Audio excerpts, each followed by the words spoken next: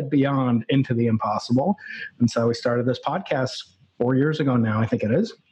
We've had visionaries, thought leaders, politicians, Nobel Prize winners, all different gamuts. And thanks to you for your longstanding help for that with the center.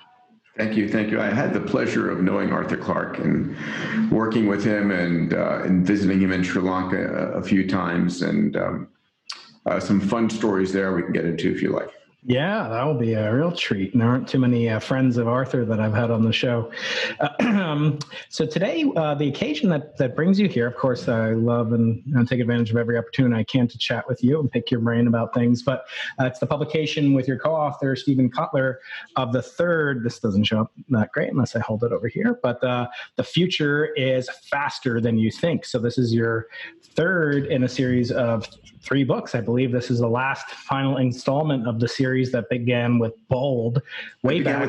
It began with Abundance. Abundance, sorry. In 2012, right? That was almost 8 years ago, 9 years ago. There will be a fourth because we're going to re-release Abundance on the 10th anniversary. The thesis behind Abundance that the world is getting better than anyone knows, and despite the COVID-19 pandemic that we're in by almost every measure, and we can talk about that, obviously. The world has gotten better on so many different levels in terms of access to information, computational power, uplifting of people throughout society, the reduced cost of energy, of water, of food, of healthcare, of education, all of these things. And the thesis around abundance, that we are going from a world of scarcity to a world of abundance, is more valid now than ever before. And the data is extraordinary. And so we're going to do a 10-year anniversary, not just an update. It'll be sort of the same chunks of what we're covering, humanity's basic needs, sort of Maslow's hierarchy, but we're going to return to how we're creating energy abundance, water abundance, food abundance, healthcare abundance, and so forth. And that will be a 2022 fourth book, if you would. Yeah, I want to talk about this and how it reminds me of Nicholas Nassim Taleb's series, which I think he calls the Inserto, kind of the Black Swan and Anti-Fragile, and the third book, which his name I'm blanking on, but kind of this is your triptych vision into the future, but being well predicated on past accomplishments and looking forward to the future. And since you brought it up, I was going to get to it, but yeah, we're kind of come up on the 10th anniversary in 2022. But what I started thinking about is, what if this book came out in this current book, The Future is Faster Than You Think, written with Steven Kotler, if that was written and published in 2021, what would it have been different? I mean, obviously, I think recognition of the pandemic, but I would have recognized the pandemic as a forcing factor for the acceleration. One of the things that's extraordinarily true is everything we talk about in the book, and the book really focuses on the next decade and how every industry, food, water, energy, healthcare, education, insurance, finance, how every one of those industries will be changing over the next decade. And the pandemic's just accelerating that. It's accelerating it by a lot. So I would have basically looked at that as a forcing function. So we're seeing a real acceleration in transforming the educational world to digital education. We're going to see a massive push towards digital healthcare, healthcare at home, healthcare with your AI. We're going to see robots coming into the workforce because companies can't afford to have a human workforce that is fragile, as we've seen. And so we're seeing the insertion of robots coming in. So a lot of what we talk, autonomous cars, flying cars, all of that stuff is moving faster and faster. And so I think we're going to see in 2020 2 or 3 years of accelerated digitization and dematerialization, demonetization, and democratization. Yeah, when I look at the book and I see these overarching themes and the impact of what you call the 6 Ds that we'll get into, undoubtedly, all stemming from the first D, the Diamandis D. But I think Stephen Kotler should, at least add a middle initial D to for parity's sake. But from the perspective that that the world is, moving more and more towards the scalable, towards this dream of reproducible, error correcting, resilient systems. I've heard it said, I can't wait to get back to normal. And I want to get your thoughts. Is this the new normal? Are we going to stop? Yeah. So, go ahead. Yeah. So I mean, when people say, I can't wait to get back to work, I say, you are at work. This is work. This is what it's like. We are, it takes 30 to 90 days for humans to create new habits of repeated consistency, right? For neural programming, so to speak. And our being in this, sheltered in place, whatever you want to call it, is creating new habits. So I think a lot of companies are not going to rent office space. We're going to see a real hit on commercial office. We're going to have a lot more people working remotely and virtualized organizations. We're going to see a lot more, homeschooling. I have 2 boys that are about to turn 9 in June, and they've gone from a high-priced private school to being homeschooling. And, I'm sort of enjoying the hours I get to spend teaching them at home. So am I going to spend a college-level tuition at a school? A lot of change is coming. There are elements that will go back, but there's definitely going to be a new normal. And I think even if you could go back the way it was, there are certain things that we're enjoying. I'm in the best health I've been. I'm getting the most sleep I've gotten. You look well rested and refreshed. Yeah, I'm having pandemic has been good for you. Yeah, well, I want to be sensitive to all the people, and I've had people I know have died. Really? People that I know I didn't know that. have been on ventilators and so forth. And I'm still there is, but every year there are people who pass away from influenza, from car crashes, from all kinds of things. And so, whenever we have anything new, we react. People don't like change. People like waking up in the morning and believing the world is the same as it was the night before. So if all of a sudden we had been all on horse and buggy, and then the car came along and we started seeing, 1.3 million deaths per year from the car that weren't there the year before, there would be global outcries against the car and how we're killing 1 million people a year. But we've gotten numb to those numbers. Now, that's not to say the coronavirus, and one of my companies is in the blood antibody testing and in the vaccine development. Another one is in the therapeutic side. So I'm privy to what's going on, and this virus is different than normal. And I remember when I was in medical school, I was at Mass General Hospital when the first AIDS cases were coming in, HIV infections, and it was like, what is going on here? We had no idea what it was. And it was a great deal of fear. And we now see it as a manageable disease or infection. Yeah. In fact, I've heard of therapies that use for sickle cell anemia that use the AIDS virus, if I'm not mistaken, as a drug delivery network. And we'll talk about that. Obviously, you're an expert on that. You're no longer, you're not a practicing physician, but you were trained as a medical doctor. Yeah, I wouldn't advise anybody to come to me for any conditions. Well, me neither, although, sometimes they ask me medical advice. But one of the things that's been in the zeitgeist lately has been this notion of exponentiality and exponential effects. And in your first book, In Abundance, you start talking about these exponential functions, and in Bold, you continue that theme in the second book. And really, it's been amazing to me that people that are completely, non-technical, self-declared Luddites, they're talking about logarithmic plots and graphs. And do you think this is now entered into, the zeitgeist, as they say, in a way that you couldn't have really forecast a few years back even? Yeah, I was joking on one of my tweets saying it took a global deadly virus to teach people about exponential growth. And it's true, people have gotten that we're in the exponential phase, but every exponential falls off.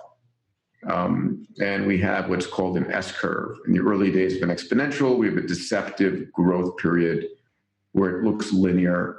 And then we hit this hyper growth of exponentials, which, in the US at the time we're doing this podcast, a lot of cities from New York and others are in that phase. And then eventually it falls off. Either it consumes its raw material, in this case, human hosts, or it hits some physical limitations, whether it's the frequency of laser light for creating a microchip. So we've learned a lot about exponentials. So just keeping on the medical theme, I want to draw listeners' attention to events that we've done in the past, along with our mutual friend Julian Guthrie, in space technologies, book really written about you and other pioneers of the early, commercial space age. We'll get into that hopefully, but I want to take an even bigger step back. When we founded the Arthur C. Clarke Center, we were also deeply affiliated with the X Prize that was dedicated and named after what I assume is probably your favorite show in history, the tricorder from Star Trek. Yeah. Can you give us an update on the tricorder X Prize? Of course, Dr. Eric Virey, MD, PhD, is the director of the Clarke Center here.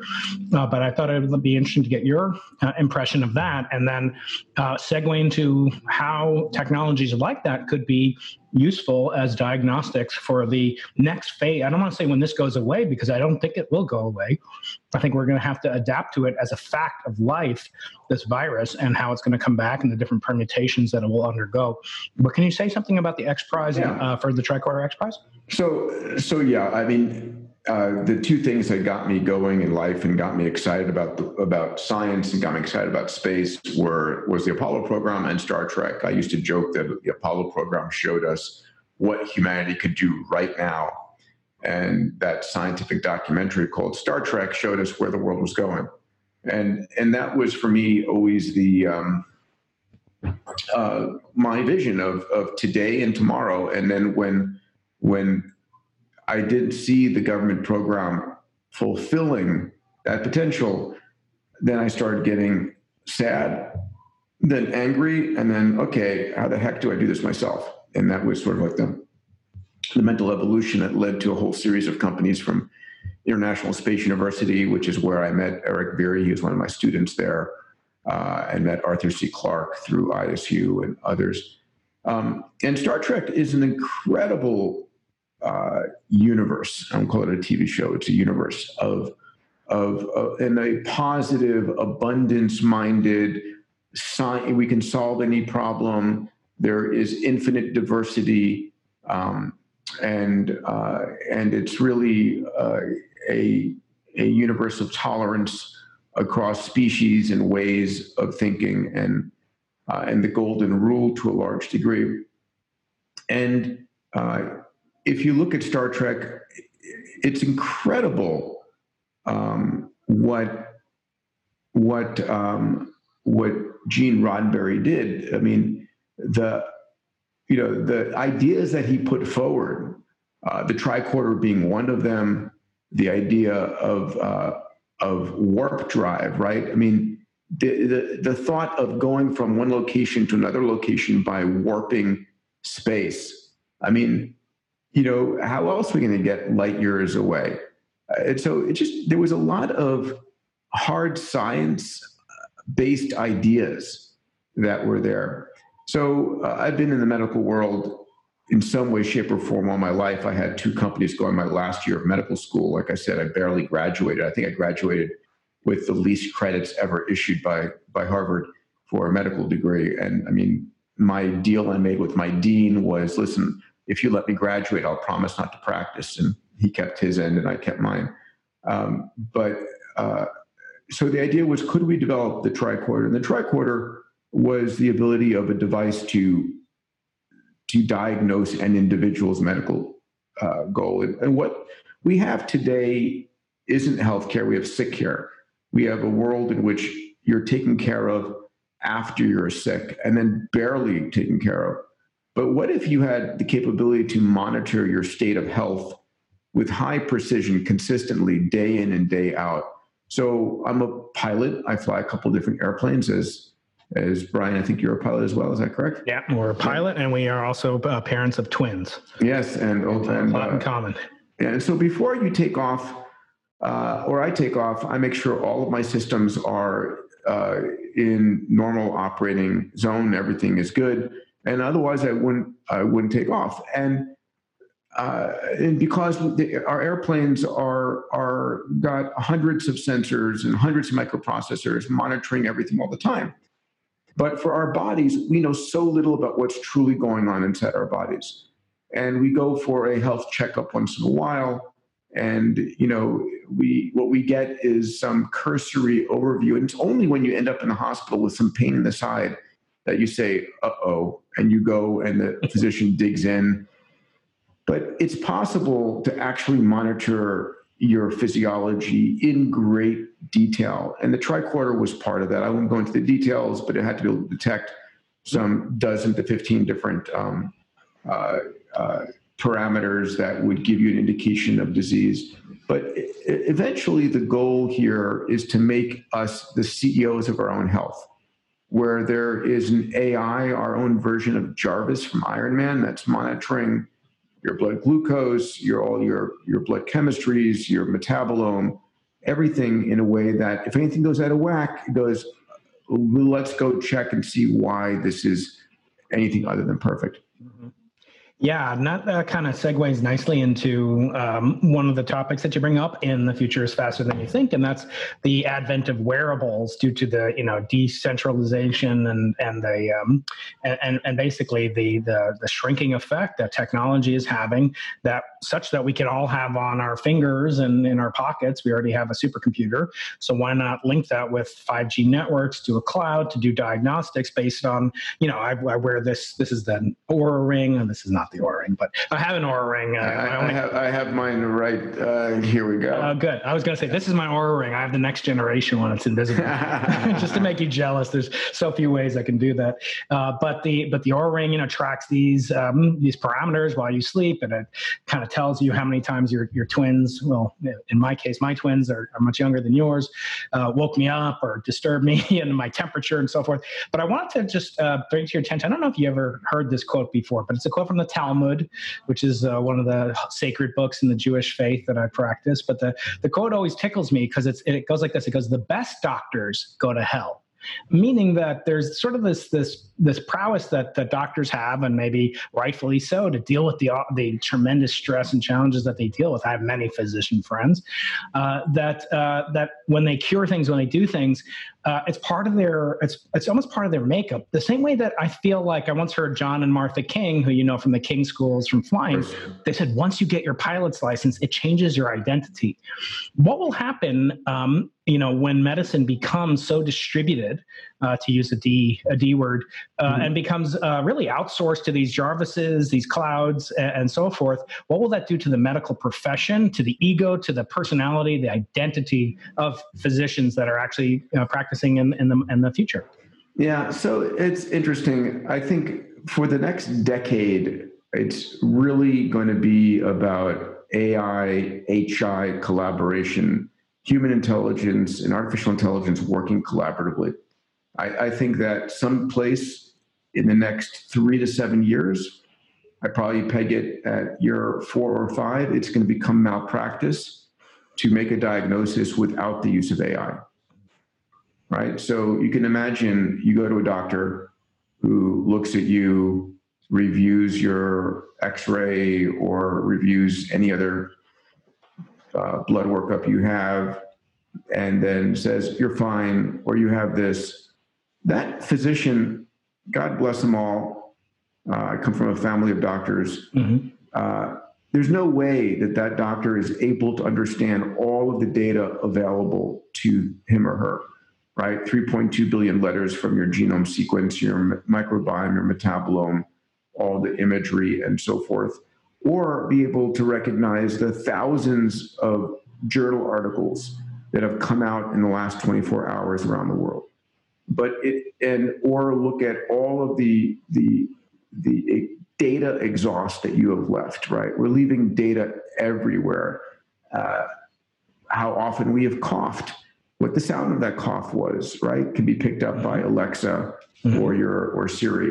I mean, there's massive amount of data that is where you've traveled to and who happened to be infected with the SARS-CoV-2 that you were next to. So AI is going to be a critical part of this, and I think it's going to allow doctors and nurses, healthcare workers, to be more human versus trying to crunch through all of the data and not make a mistake. Yeah, I went to a talk by, I'm sure you know, Eric Topol, who's here at Scripps Research Institute, and on the occasion of his book, which hoping to get him on the show at some point, Deep Medicine, where he shows a funny, he's great when he gives his talks because he always has these funny cartoons from around the web, and one of them is a doctor staring at a computer screen typing away, and this is how doctors are seen by patients, and to them they see themselves as as these kind of Jonas Salk characters and doing all this great, and they do, and it's one of the hardest jobs that one could imagine.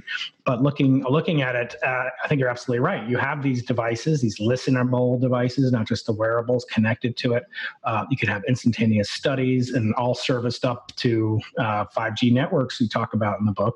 And maybe we can take a sidetrack down that route. As you know, we're here in San Diego. Qualcomm is a huge player in San Diego, and they're a big force behind 5G. Why, for the average layperson out there that's not as dialed into the matrix as we are, why is that so important? Why isn't it just, my life didn't change much when I went from 3G to LTE. It is a little bit faster, but why is it going to be such a quantum breakthrough that you talk about in the book? Well, so 5G is coming at the perfect time for a number of things. And the parameters of 5G that make it valuable isn't just speed, it's also latency. So a 4G network is able to deliver you in the tens to low hundreds of megabits connection speed, where 5G squarely gets you into the hundreds of megabits and into the gigabits level. But then the latency is such that the delay between you taking an action and that action being registered by the computer network or by the end effector is minimal.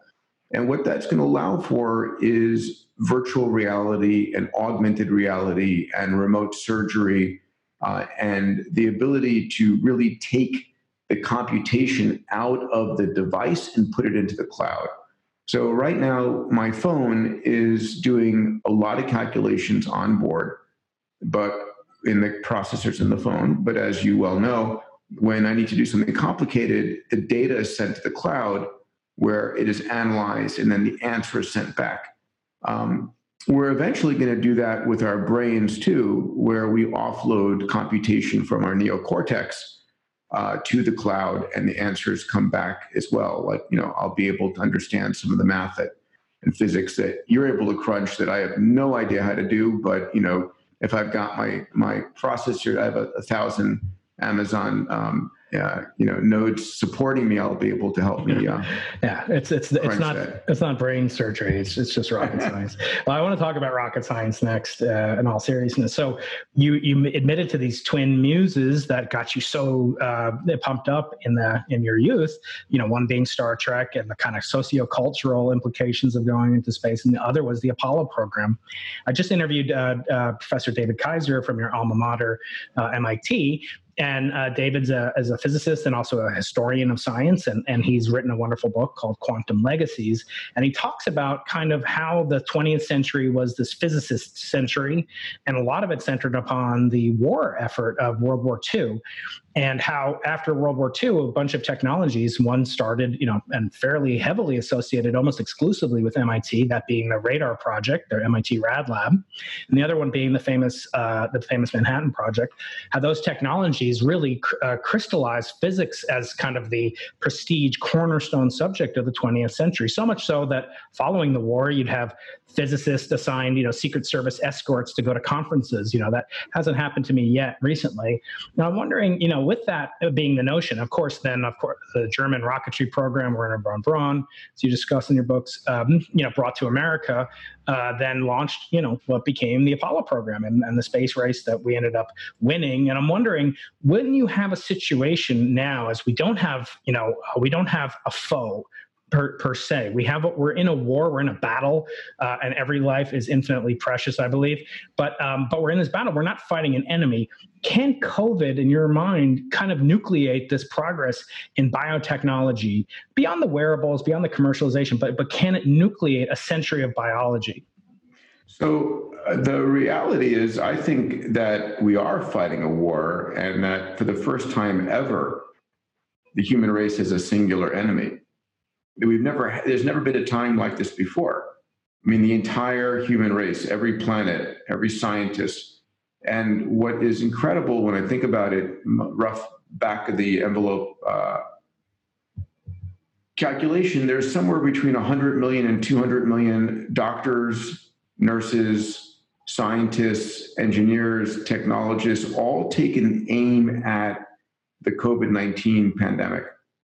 And that's extraordinary.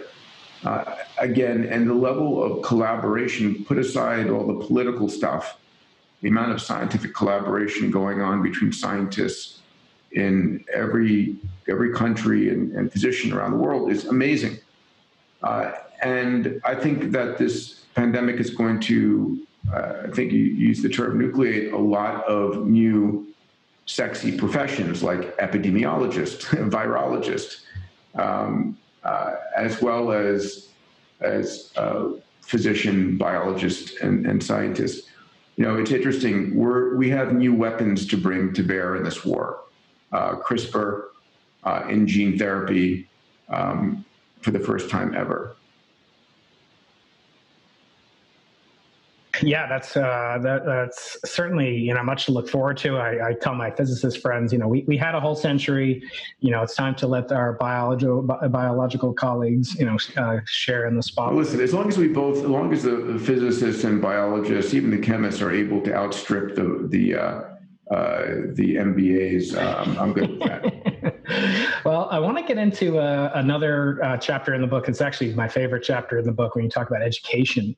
And I want to talk about the confluence of technologies and of new modalities of thinking. It's not just the technology that enables us to develop these things. It's the way that we think of life. Once, I don't know if you've ever had this experience, but I had one of my 2-year-olds tried to swipe right in my face. Not that she's on Tinder or anything, but she tried to swipe my face like it was an iPad.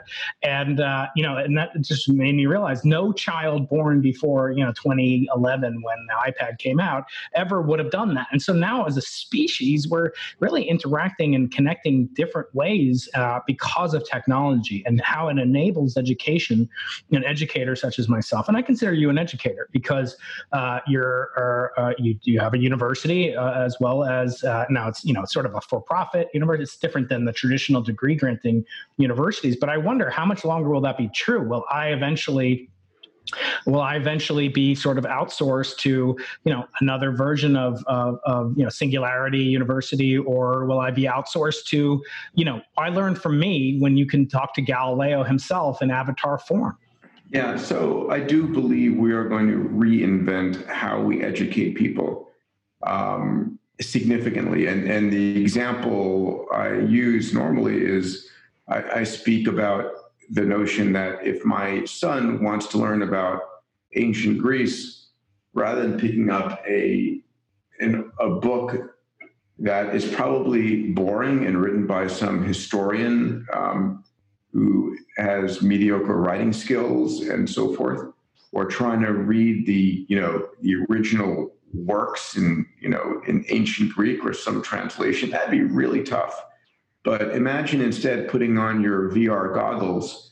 Now, VR today is at a relatively low resolution, but it's rapidly improving. And we have lots of drivers, and we're seeing lots of companies going into this. Obviously, HTC and Facebook with Oculus and Apple and others. and Qualcomm, again, part of the San Diego Arthur Clarke ecosystem, is creating chips driving a lot of this revolution. But we are moving towards a time when I'll be able to put on my VR goggles and I'll be in ancient Greece and it'll be photorealistic. And I see some dude with a toga on a piece of marble over there, and floating over his head, it says Plato. And I walk over and I say, "Hey, what up, Plato?" And he goes, "Hello, what's your name?" And we have a conversation, and I say, "Tell me about your day. What did you eat? What are you writing? What are you thinking about?" And I have an experience that is unlike anything I'd ever have in a book, or even speaking to the best of professors. So that Plato is an avatar driven by a neural net, an AI that is everything ever written by him or about him, instantiated in that avatar. And that's going to be true for any historical figure or fictitious figure. And so it's immersive education. So when will we get there? I mean, Ray Kurzweil, my co-founder of Singularity University and our chancellor, believes that we'll have human-level AI by 2029. I see he has been holding steadfast on that. So I'll believe him on that. So yes, we're going to reinvent education. The best AI, the best educators in the world will be AIs. In the interim, it'll be, again, we're in this next decade. It's a decade of human-machine collaboration.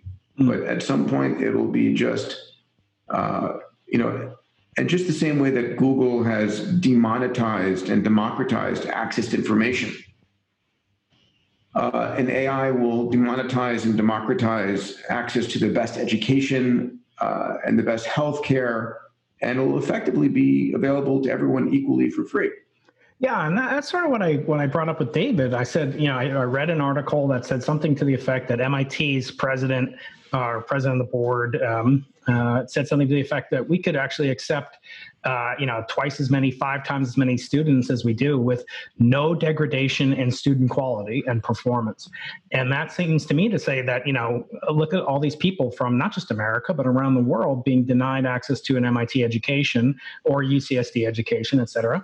And the question as to, because I think it's true here too, that, what relevance will there be for a place like this when you can scale up a partnership between San Diego and Qualcomm to deliver, this incredibly immersive experience? And when I talked with my friend David Kaiser, he said, no, you'll still need a sage on a stage scraping away at one piece of rock and another piece of rock. And, I'm too much of a gentleman, as you know, to really stridently disagree with him. But I am worried about the future of my profession, that I don't know how it will compete. This is a model that goes back to, the first century of the last millennium, with the University of Bologna and Alexandria, basically 1,000-year-old institutions. How many of those survive? And he thinks that's a sign of their resiliency. I wonder about it seems to me that you're saying your alma mater, its days might be numbered in its current form. If so, what will replace it? Will it be this, online only?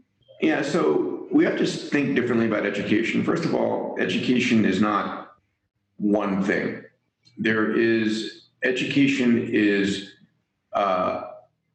human interaction. I became an adult in college, right? Living on my own, dealing with problems, not being under the roof of my parents. So there's a whole growing up at a distance element, the human side of that experience. There is learning skills, and those skills come into two different forms. I mean, there's stuff that if you're a physician, you can do a lot in VR, you can do a lot in AR, but being there, the old saying, watch one, do one, teach one, it's probably going to hold true until we have brain-computer interface and you can do a full-on simulation that you can't distinguish from reality. And then there's going to be learning facts and figures and equations and bodies of work. But a lot of that is going to be done better in in AI VR environment where if I'm learning quantum physics, I can visualize it in a way and see experiments done and feel quantum physics versus just seeing some guy or gal with chalk dust and a blackboard on there. So we're going to differentiate different parts. But here's the most interesting thing. Going back to the universities, and you're right, the first universities started, a lot of them came out of the religious world, 1000 AD. And then the last 500 years, we've seen the growth of the large universities. And even 100 years ago, you would go to get your university degree from age 18 to age 22. And by the time you were done, first of all, two things happened. One, the world was not moving very fast. Things were not changing dramatically. And then you were dead by 40. So your education that had to last you 18 years while things didn't change. And today, the world is changing at lightning speeds. And so I think what is really going to happen, Brian, is that we're going to go to university subscription models where it's a lifelong membership. So when I'm accepted to MIT or UCSD or wherever it might be, I'm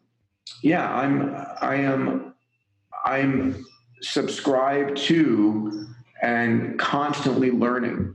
And that learning is going to come in very different modalities, where if I'm wearing augmented reality glasses and this month I'm focused on history, as I'm walking down the street, my MIT algorithm is teaching me about the history of wherever I happen to be. Mm-hmm. And I'm thinking in that way. And I'm constantly upgrading my knowledge base and my experience base. Now, when you look forward, it sounds that these things could be negative for college presidents, but these often offer opportunities for. Yeah. So here's what I talk about. I talk about when you digitize something, you dematerialize it, you demonetize it, you democratize it. So here's the example. Instead of paying $100,000 or $200,000 for a 4-year degree, what if I'm paying $5,000 a year, but I have an MIT membership that's going to last me 50 years. Mm-hmm. And I can offer it not just 4,000 undergrads and 4,000 grads, but I can offer it to, 1 million people. Mm-hmm. So, I think that we're in agreement there. I think that this, especially due to the COVID experience, and, I've had my colleagues be, extremely frustrated now preparing lectures given a week to do so, that take universities that are only online. A lecture at an online university might take 2 years to construct a real brand new ab initio course. And, and these other universities, like you're saying with your twins, you're finding out, well, how much are they actually getting education? How much of it is babysitting? How much of it is socialization, which is very important, I think, and other types of activities.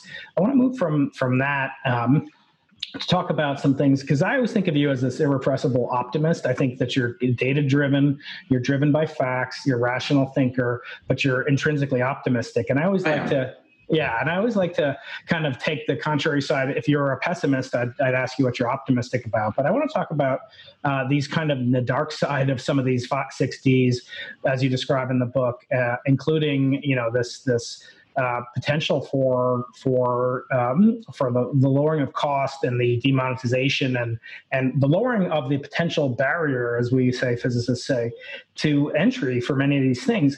A lot of times in the past, that's been a good thing. The high barrier has prevented rogue nations from getting nuclear or bioweapons.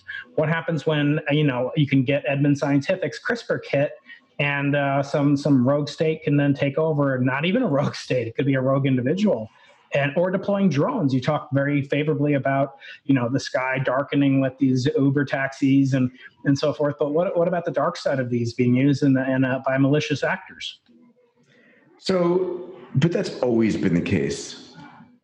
I mean, we have how many millions of cars which are 2-ton devices traveling at 100 kilometers an hour. It's a lot of energy, and they could be used anytime, shape, way, or form to, to kill, 30 people in a crowded area. This is not the new technology that offers these dangers. They've been around. What new technologies offer is the potential to monitor these problems and to solve them, right? So one of the things that gives me hope is we're heading towards a world of what I call radical transparency. And so in 2020, we have something like 20 billion connected devices and 1 trillion sensors. And by 2030, 100 trillion sensors and 100 billion connected devices. And what that means is we're going to enter a world in which you can know anything you want, anytime you want, anywhere you want. And it becomes harder and harder to do anything a secret. So, when there's a drone flying over a herd of rhinoceros or elephants, the poachers stay away. Most people do things, in the cloud of secrecy. But when secrecy becomes more and more difficult, then you think twice about what you're going to do. And I teach my kids, got to be careful, whatever you do, there's a camera watching, there is digital trails. So, the question is, and I ask people all the time, do you really think we are living in a world of privacy? Mm-hmm. I mean, so Brian, what do you think? Do you think there's privacy out there? No, in fact, I had this conversation with Dave Rubin, who's a well-known podcaster, YouTuber, and he's complaining about getting demonetized or deplatformed. And I asked him he's also an optimist, and I said, or he claims to be, and I said, well, you sound kind of pessimistic, and I wonder how many people are going to feel bad for you if you go from 1 million YouTube subscribers to 999,000. And I said, you're really inverting the hierarchy, and this is the point of agreement that he and I had. Whereas it used to be, in the 50s and 60s. It was the kind of far right or the government really that was suppressing or invading privacy, McCarthy, et cetera, et cetera. Now it's been kind of open source. And you're absolutely right. I think you have to come, and if you come of age in this digital era, you have this recognition of the benefits and the faults of these massively prevalent devices. I'm a technologist. I love technology. I'm a geek. I'm a nerd like you. I love it. I think I breathe it. I want to see, they once asked, Richard Feynman, who's another MIT grad like yourself, and they said, how long do you want to live? And he was like, I want to live forever. And, that's something we can talk about in the medicine and the future of living chapter. But he said, and the interviewer said, isn't that depressing? Like all your friends will die. And he was just like, no, think of all the great theorems I'm going to get to see in the future, like proved and new particles discovered and all these amazing things. And he died, relatively young in the 1989. But I wonder, there is, kind of this, I call it sort of this the malaise of progress. We have this ubiquity of things. Just I'll give you an example. GPS. Like many people can't get around, even their own hometown without GPS. And I wonder if it's as it has with my children, trying to swipe my face because of the prevalence of iPad technology. If the GPS has made us collectively as a species, it used to be if you didn't remember where that cassava melon tree was, you were dead. Like that's your brain implanted dopamine so that you could remember where it was and never forget it. And so I wonder, are there sides, again, this is on the only pessimistic part I'll challenge you on, is just, are there ways that technology is increasing this ability, both for people to have, everybody to have equal say in the democracy side of things, not just have equal say, but to do so with zero cost. Like it used to be, if I wanted to tell you, Peter, I don't think you're going to make it as a center for the Celtics. I think, you're not big enough to do that, Peter. Like I could only do that in person and you could punch me, where it counts. But now I could do it online. Oh, Peter, you can't make the Celtics. So what is that? Is there a downside to that? Just the democratization of everything. Should some things be kept behind gates, just being devil's advocate? So here's the deal. We don't have a choice. I mean, it's like there's no velocity button, there's no velocity dial or on-off switch to stopping technology and so forth. So this is an evolutionary force. We are the carrier wave for technological evolution. The only way to stop it is to end everything. And we can set it back. Wars, and different things, and depressions set it back, but it doesn't stop it. And the question is, what are you trying to maximize for? I would argue that if what we are measuring at the end of this continuous progress is the uplifting of humanity, meaning the ability for every man, woman, and child to have access to all the food, water, energy, healthcare, education, entertainment that they want, that this march of technology is amazing, but yet we romanticize the past. Mm-hmm. And yeah, there's going to be trades. I mean, just face it. I can't milk a cow. I can't go and plant enough diverse food products to make a meal that I would be proud of. But that's fine because I spend my time doing other things. Mm-hmm. There's a Indian yogi by the name of Sadhguru. I don't know if you know his name. I had a chance to meet him, a brilliant man. And he said, we are finally able to take a vacation from survival. Mm. And that just really stuck with me, right? If you look at all of human existence, human species, Homo sapiens, are about 5 million years old, give or take, by whatever definition you want to make a cutoff for the human coming on scene. And for 99.999% of that, it has been fundamental survival. Mm-hmm. Pretty brutal survival. Mm. And it's just now, the last, 20, 30, 40 years that we can sort of take a break from that and say, let's find some good entertainment, or I'm going to choose this wine out over this wine, or this, fruit from Whole Foods with 1,000 different options to have. That's insane. That's amazing. Oh yeah, yeah. And soon you'll be able to 3D print it as you bring up in the book. Yeah. Right. So, and another trend that you brought up, just to push a little gently on a button.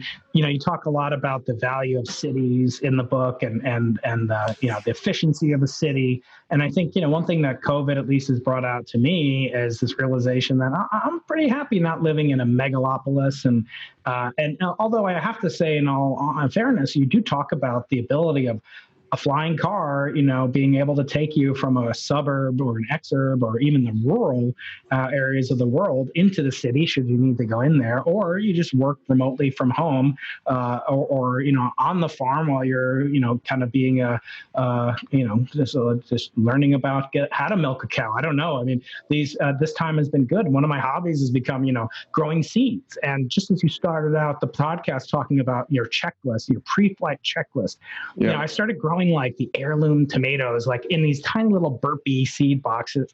And I became like, I'm ashamed to admit, but like there was a day when like the sprouts started coming up and I could see there were little flowers, going to be like an heirloom tomato. It took 5 weeks to get this damn seed. Soon you'll be able to print it out, I suppose. But for now, it was a seed shortage. And that one of my kids, I think it was my 7-year-old, he came by and he like knocked it over. And I'm ashamed to say, I kind of like, how could you be so careful? Like, it took me so much time to grow this little 3-inch tall thing, putting fertilizer, watering it, putting it in the sun, taking it out of the sun because it was cold in San Diego last week, whatever. And I realized how much attachment you have to things when you make them yourself. And so I do think there'll be a positive side when you're actually 3D printing, different things, or when you're actually involved in the education of your children instead of outsourcing that to the state. In all cases. So I think there is a tremendous amount of optimism that your book brings up, but it's realistic. I think that there's so much, that's why I want to live forever, because I want to see what the future brings. And, maybe we'll talk another time. I know your time is a little bit short, but I do want to hit a couple of things. First is your recollections of Arthur C. Clarke. You mentioned that you met him on at least one occasion. Can you tell us a little bit about what you remember about him? I met him in 1982 I was a college student. I was at MIT at the time, and I went to the United Nations Conference on the Peaceful Uses of Outer Space, and he was giving a talk. And I was there with 2 other colleagues, Bob Richards and Todd Hawley. Todd since passed away. And we were there representing Students for Exploration and Development of Space, SEDS. And we were there as a guest of David C. Webb, one of our advisors, and we ended up befriending Arthur. And a long story on how that happened, but we're having dinner with him, and we over dinner were telling him about SEDS and our goals and our missions and all of that, and he was telling us about the stories of post World War II, his working with German and Russian scientists and what the world was like, and ended up giving him the moniker Uncle Arthur, and he agreed to become an advisor to SEDS. And he then went from becoming an advisor to SEDS to becoming the chancellor of the International Space University.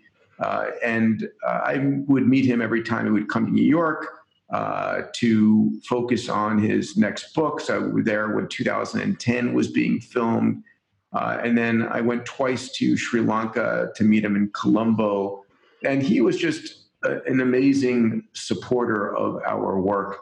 And he had such a deep British voice. He'd go, "Hello, Peter." Yeah, I can't do it, but it was just amazing to get to know him. Yeah. So, it was great. No, that's wonderful.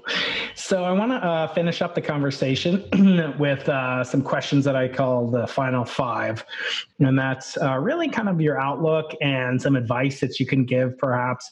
But the first thing I want to talk, you talk a lot about, DNA and kind of this magical invention that allows us to have this diversity and fecundity of life as we know it. And I think, with your many books now, this is the third in this series. Hopefully there'll be the next edition will come out in 2022 on the 10th anniversary of Abundance. I want to ask you some questions about books because I love books. You were kind enough and gracious enough to endorse Losing the Nobel Prize, my book. Deeply appreciative for that.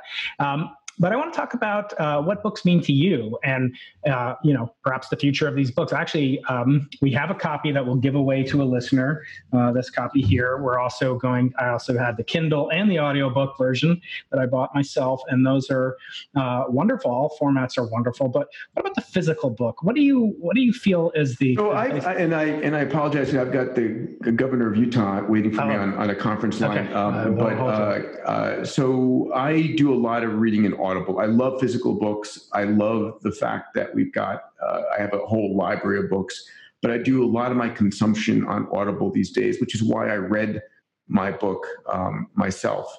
It was extraordinary. Yeah. So it was a fun experience, but I love books. Books for me are a moment of a conversation with the author. And most of my greatest inventions and business ideas have come out of my reading books and taking notes and thinking about it and so forth. But anyway, so that's my experience. Let's take one more of the final five. Yeah, the last one is, I'll just say that the title of this podcast, of course, is Into the Impossible. And I want to know what thing at age 20 or 30 perhaps seemed impossible to you, but now seems perfectly feasible because you took that venture into the impossible. Oh, man, God. I mean, just the ability to start companies as quickly as possible and find amazing people and go after moonshots, right? When I'm driven by my massively transformative purpose, I talk about that in Bold Extraordinarily and how to go from an MTP to a moonshot. Just the ability that, I don't have to read about someone else or hope someone else is going to go and do this thing, build this thing, and so forth. I can do that. We're so empowered as entrepreneurs to go and make stuff happen. It is absolutely extraordinary. Wow. I want to thank you and your co-author, Stephen Kotler, for making this happen. The future is faster than you think. How converging technologies are transforming business, industries, and our lives. Peter, thank you so much as always. You're the best, and I wish you all success and health. Bye-bye. Thanks for your passion and for your spreading the word of all the things that you do. Be well, my friend. Bye, Peter. Take care. Bye now.